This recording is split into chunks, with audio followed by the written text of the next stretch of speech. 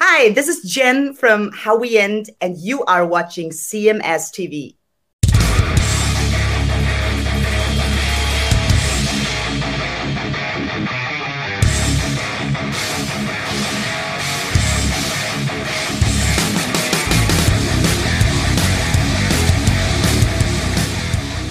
And we are back right here on Chris Aika Presents with Chris and Eric.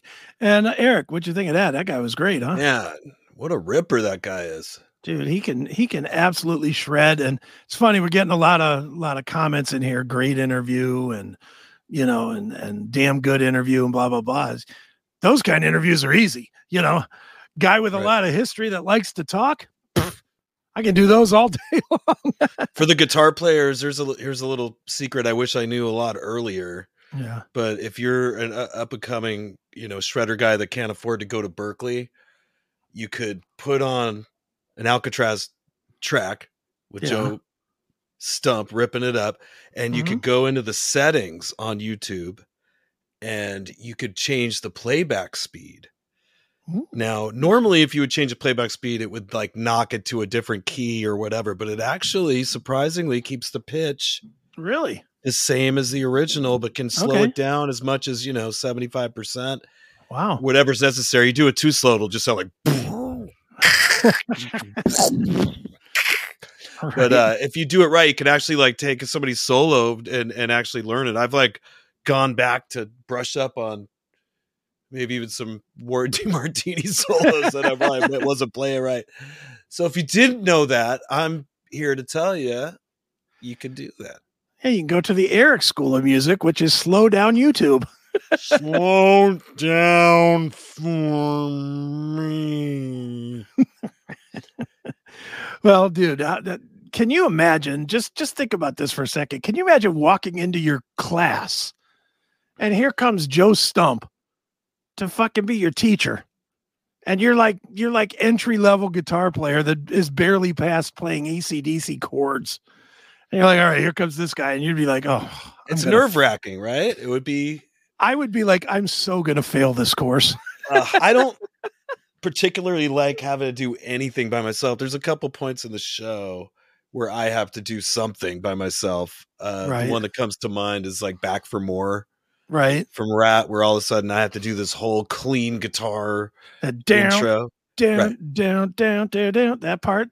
And if I start spacing out and thinking about my bills or like fight them with my chick or something, like I could like forget what chord comes next, or like I could know any slight thing is just going to destroy that song, in the beginning. All right, be honest. Have you ever fucked it up like really bad? There is a time I recall like 20 years ago where not only did I fuck it up terribly, but somebody in the front row had a big like drink and just fucking hucked it right in my face. And it just like exploded all over me and Pearcy. That's hilarious. Yeah. Did Steven like lose his shit at you? I see. This is the stuff we can't get normally. Right.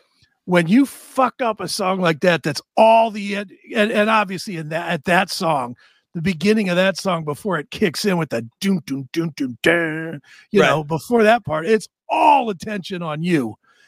If you fuck that up, what does Steven say to you when you get off stage that night?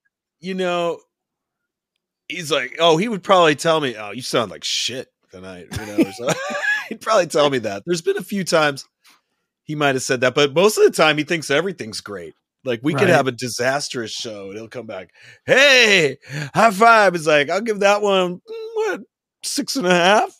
Nice. I'm like, what show are you at? That was like a fucking 2.5. Dude, is he that way with his own performances? Because it's no secret he's had some bad ones, and he's had some, especially when he was going through all the shit with his knee. He had some real bad ones. Does he come off the stage after that and be like, oh, that fucking sucked? He's played so many shows, and he's such an iconic guy that he really doesn't like dwell on that sort of thing. Okay. You know what I mean? He doesn't dwell on the however many handful of shows where he had some issues and it was on YouTube and probably has 10 million hits watching him hanging off a drum riser, but I thought it was hilarious because, like, at the time, it wasn't like I was wishing the best for him and Juan's version of the band or anything because it Sure. was putting me out of work. So when I saw that, I was just like,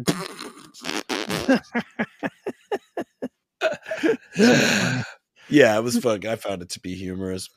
One more on Steven, and then we'll get to our other guest that wants to come in and say hi. You know, okay. When you guys play like a really big show, whatever a really big show would be now, maybe it would be like a headline of an M3 or something. I'd imagine that's a big show, right? That's a bigger show. Does he, who's played 10,000 shows at this point, does he get like way amped up like you guys, I'm assuming do. I'm assuming, especially you who's excitable anyway. I'm sure when you look out there and see 30,000 people or whatever, like a Rocklahoma or something, your fucking heart's going 10,000 miles a minute. Does Pearcy get that way, or is he so immune to it now that it's just another gig, whether it's 10 people or 100,000 people? That's one of his lines that he goes, I don't care if it's 10 people, 1,000 people, 11 billion people. It's all a party to me. Or something like that. He has some. Yeah, well, it's one thing to say it, but does he live it? He does live it. And he's just having fun with it. He's somebody who has had enough drama in his life to appreciate each day. Right. And he sincerely, when he tells the crowd how much he loves to see their smiling faces still, he's being sincere that he's like, I think he appreciates it more now even than maybe he did when I joined the band 20 years ago. And he was like, wouldn't sign autographs. He just, his life, his chi wasn't in order, you know? Right. And I feel like now he's in a good place. He's so much healthier.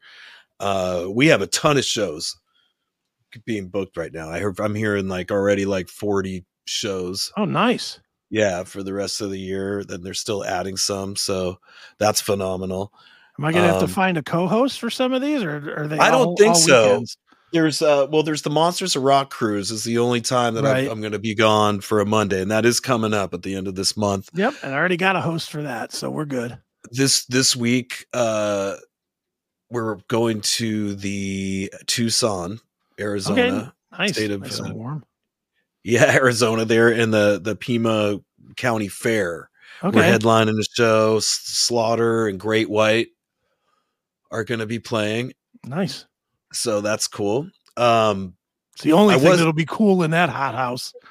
Holy smokes. You know, speaking of hot house, there's the hot spot that we were talking about earlier in Austin, and one cool thing that happened was Johnny Monaco, which, by the way, I'm drinking a Monaco. I don't know if you're familiar with these. No. It's the green screen. It kind of makes it look. Oh, there it is. It's gone. Yeah, I already drank it. It's already gone. All you see is the logo, which is just if you could see. Yeah, there it is. The Monaco. There's a cock. It's just a cock. Sounds like Monaco to me.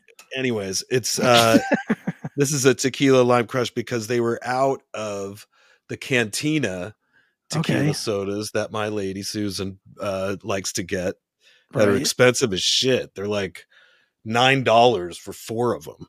Ooh. They're a little strong, but these are actually 9%. 9% alcohol. Yeah, which is like, it's awful for like the first 4 sips of this one. It's awful, but then it burns your taste buds away. You don't taste it anymore, and you're like, oh, I'm getting pretty buzzed off this, you know. And then it's just kind of like a kind of shitty energy drink kind of taste, right? But anyway, that's a lot of alcohol in there, so I'm enjoying that. But anyways, Johnny had introduced me to a gentleman named Mark Hackett who makes really cool stuff. He's like I guess an inventor guy of sorts, and he has a company called Tone Vice. And if you're somebody who plays guitars that have like locking tuners on it, typically you'd have to have Allen wrenches nearby to be able to like undo this part, the nut. If you have locking nuts. Now, these things are kind of cool, super heavy duty, but if everybody can see that, they kind of look like beer taps. Yeah. But these turn to the to the left to unlock. But you don't need Allen wrenches anymore. You just have these. You're never going to have to find an Allen wrench. These easily, they're heavy duty. And Johnny introduced me to the guy, and the guy gave me a couple pairs of these, and they're awesome. The next thing that I want to get is a stabilizer to go in the back of the guitar, which would keep it from being able to pull up, but it would like stabilize it. So if you ever did break a string, or it would keep it in tune. And also if you're changing strings, it's a lot easier. You don't have to find stuff to jam in there. Right. So I will be getting that soon, but everybody can check out Mark Hackett's company Tonevice at tonevice.com. Okay. Very cool. They can score. So that was a now, are you going to mod out? Are you going to just mod that guitar out? Or are you going to mod everything you have for that? Or what are you going to do? I did. They also, let me see here. They also had it. He came back and said, I think you have black hardware too, right? So he had oh, nice. Yeah. Gave me a black pair also. Okay. And very cool. Now, what do those do? This is the novice guitar player in me, because I can't play for shit. What do those do for your sound? Anything, or is it just for the the mechanics of the guitar? Exactly. That's a great description of what it is. It's basically just to lock the strings in place. And these types of setups where it has the Floyd Rose, they are a pain to get set up. I mean, honestly, I take 2 guitars with me.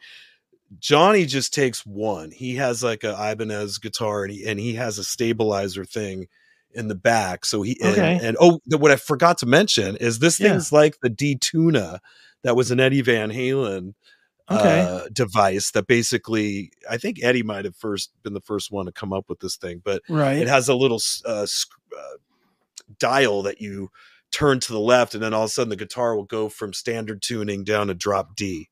Sure. You can set it up like that. But the problem is that D-Tuna doesn't work on all guitars. Like, it doesn't work on my Charvels, which sucks. But if you use the Tonevice one, that does fit in. It's actually way more heavy duty. Like, I was checking Johnny's out, and he's all, check it out. And I went up and was like rolling it back, and it feels heavy duty. It doesn't feel like something that's going to wear out or what have you. I'm not sure what the price is on that thing, but I'm going to get one.